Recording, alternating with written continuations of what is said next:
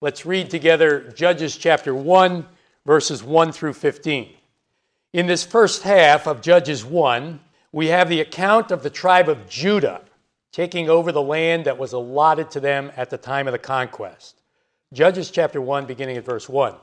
Now after the death of Joshua, it came to pass that the children of Israel asked the Lord, saying, Who shall be first to go up for us against the Canaanites to fight against them? And the Lord said, Judah shall go up. Indeed, I have delivered the land into his hand. So Judah said to Simeon, his brother, Come up with me to my allotted territory, that we may fight against the Canaanites. And I will likewise go with you to your allotted territory. And Simeon went with him. Then Judah went up, and the Lord delivered the Canaanites and the Perizzites into their hand, and they killed 10,000 men at Bezek. And they found Adoni-Bezek in Bezek, and fought against him, and they defeated the Canaanites and the Perizzites. Then Adoni-Bezek fled, and they pursued him and caught him and cut off his thumbs and big toes. And Adoni-Bezek said, 70 kings with their thumbs and big toes cut off used to gather scraps under my table. As I have done, so God has repaid me. Then they brought him to Jerusalem, and there he died. Now the children of Judah fought against Jerusalem and took it. They struck it with the edge of the sword and set the city on fire.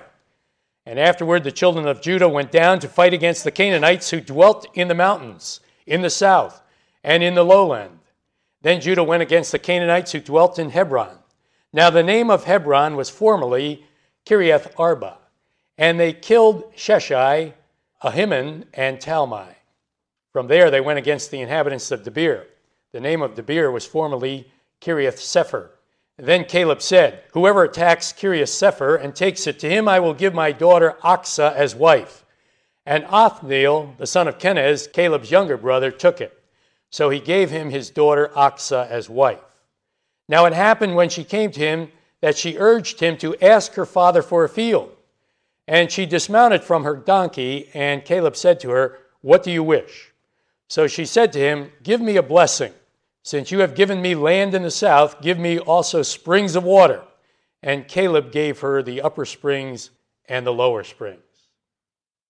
Let's begin our study of the book of Judges with a few background notes, first of all. The book of Judges covers the history of the nation of Israel from the time of the conquest until the time of the kings. It covers a period of about 350 years. You will remember that after the children of Israel came out of Egypt, they wandered in the wilderness for 40 years because of their unbelief. But then finally, under the leadership of Joshua, they crossed the Jordan River, conquered Jericho, and entered the land of promise. God had given them the land, but they still had to go in and conquer the enemy. This conquest of the land took place around 1400 BC, and it is covered, as you know, in the book of Joshua. The conquest broke the backbone of the enemy's power, but it didn't eliminate the enemy completely. In the second half of the book of Joshua, we read that the land was divided up among the 12 tribes of Israel, and each tribe was then responsible to drive out the rest of the enemy that still existed in its territory. But here is where Israel failed. The various tribes did not drive out the rest of the enemy. And the book of Judges is the sad account of how Israel's enemies, both inside and outside the land, were able to control Israel rather than Israel control the enemy. So the time of the Judges is not a highlight in Israel's history. In fact, we refer to this time as the dark days of the Judges. There were some bright moments, however, during these dark days. In fact, several judges make it into Hebrews 11, the great chapter on faith in the Bible. That leads us now to our doctrinal or teaching points. Doctrinal point number 1. Godly beginnings do not guarantee godly endings. Godly beginnings do not guarantee godly endings. The time of the Judges began in a godly way, but it didn't end up godly. It was downhill all the way. And I think we can see this fact when we compare the first and the last verses of the book of Judges. Look at verses 1 and 2 once again here in Judges 1. Now, after the death of Joshua, it came to pass that the children of Israel asked the Lord, saying, "Who shall be first to go up for us against the Canaanites to fight against them?" Now, that's a good way to start, isn't it? Asking the Lord for direction. So there was a godly beginning to the time of the Judges. But now let's read the last verse of the book. Judges chapter 21 and verse 25. In those days there was no king in Israel. Everyone did what was right in his own eyes. That's a far cry from asking the Lord for guidance, isn't it? Everyone did that which was right in his own eyes. Godly beginnings do not guarantee godly endings. This was true in the time of the Judges. It is true today. This country had godly beginnings. But look at our situation right now. Ungodliness characterizes much of our nation, from high government officials down to the person on the street. And godly beginnings do not guarantee godly endings in the church either. Think of the many churches that started out as Christ-centered evangelical powerhouses, but are now spiritually dead. You know, this doctrinal point should be a warning to all of us. I'm sure you know individuals that were once a godly part of this fellowship, but are now no longer walking with the Lord. Godly beginnings do not guarantee godly endings. And doctrinal point number 2, godly individuals do not guarantee godly communities. Godly individuals do not guarantee godly communities. This also is the story of the Judges. There were godly individuals in the land at the time of the Judges, but the surrounding culture continued to go downhill. We read about 2 well-known godly individuals in these verses before us. Caleb in verse 12 and Othniel in verse 13. You will remember that Caleb, along with Joshua, was one of the faithful spies back in Numbers 13. Caleb was strong in faith in the midst of unbelief. Here in verse 20 of this chapter, we see that godly Caleb conquered the city of Hebron and expelled the enemy. We learn from Joshua chapter 14 that Caleb was 85 at this time. But he was still strong in faith and courage and ability. How many here this morning are in their 80s? I see that hand. Well, Caleb is a godly model to follow. Great model for all of us to follow, whether we're in our 80s or not. The other godly individual we read about here is Othniel, who became Caleb's son-in-law. Othniel took up Caleb's challenge and drove the enemy out of Kiriath Sepher. And we know from Judges chapter 3 that Othniel became the first judge in Israel, and the Lord was with him. So in Caleb and Othniel, we have examples of godly individuals. The godly lives of Caleb and Othniel affected many, but the nation continued to slide downhill in an ungodly direction. You know, the same is true today. Godly individuals do not guarantee godly communities. So don't be discouraged if your own godly life and lifestyle doesn't seem to be stemming the tide of ungodliness around you.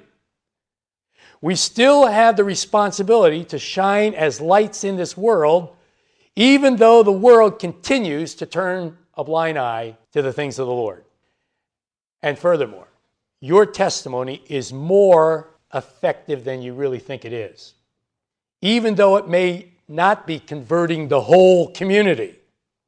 It's amazing how effective your godly testimony can be, just like Caleb and Othniel and some of the other godly judges. Remember that godly individuals do not guarantee godly communities. Now, what about practical application? Practical application number 1. Don't think you're hardened unbelieving neighbor doesn't know when God is speaking. Don't think your hardened, unbelieving neighbor doesn't know when God is speaking. By neighbor here, I mean all those unbelievers you have close contact with. Your boss, your colleague at work, your teacher or fellow student, your literal next-door neighbor. Many of them are quite hard-hearted unbelievers, right? Well, listen, they know when God is speaking, even though it may not appear that way. Look at the case of Adonai-Bezek here in verses 5 through 7. Here is a hard-hearted unbeliever that cut off the thumbs and big toes of 70 kings. But now he is caught, and the eye for an eye law is applied to him. Now, the reason they cut off big toes and thumbs in those days was to make a man helpless when it came to military action. You don't have thumbs or big toes, you can't handle weapons, and you can't run. But now look at what this hardened unbeliever says in verse 7. And Adonai-Bezek said, 70 kings with their thumbs and big toes cut off used to gather scraps under my table. As I have done, so God has repaid me. Adonai-Bezek realized that God was involved in his fate. You know, the same is true today. Don't think your hardened, unbelieving neighbor doesn't know when God is speaking. It may be at the time of an accident or a loss of property, but they know. Many hardened unbelievers in the Caribbean and southeastern United States right now are open to hearing what God has to say in view of the recent hurricane. And some of them realize that God has been speaking. You know, we as Christians need to be aware of opportunities like this to speak for God in times of crisis. Don't think your hardened unbeliever neighbor doesn't know when God is speaking. Practical application number 2. Don't be reluctant to ask God for specific blessings. Don't be reluctant to ask God for specific blessings. In verse 15, we see that Achsah asked her father, Caleb, for a specific blessing. Verse 15. So Achsah said to Caleb, give me a blessing. Since you have given me land in the south, give me also springs of water. And Caleb gave her the upper springs and the lower springs. Water was needed if the land was to be productive. Achsah received from her father the specific blessing she asked for. Now, do you see the spiritual lesson here? We can come to our Heavenly Father and ask Him for specific blessings. God loves to give us blessings that will make us more productive and fruitful in the land of spiritual blessing. I challenge you here this morning to ask God for some specific blessing that will make you more fruitful and productive in the land of blessing that God has given us. God loves to answer those kinds of prayers. Don't be reluctant to ask God for specific blessings.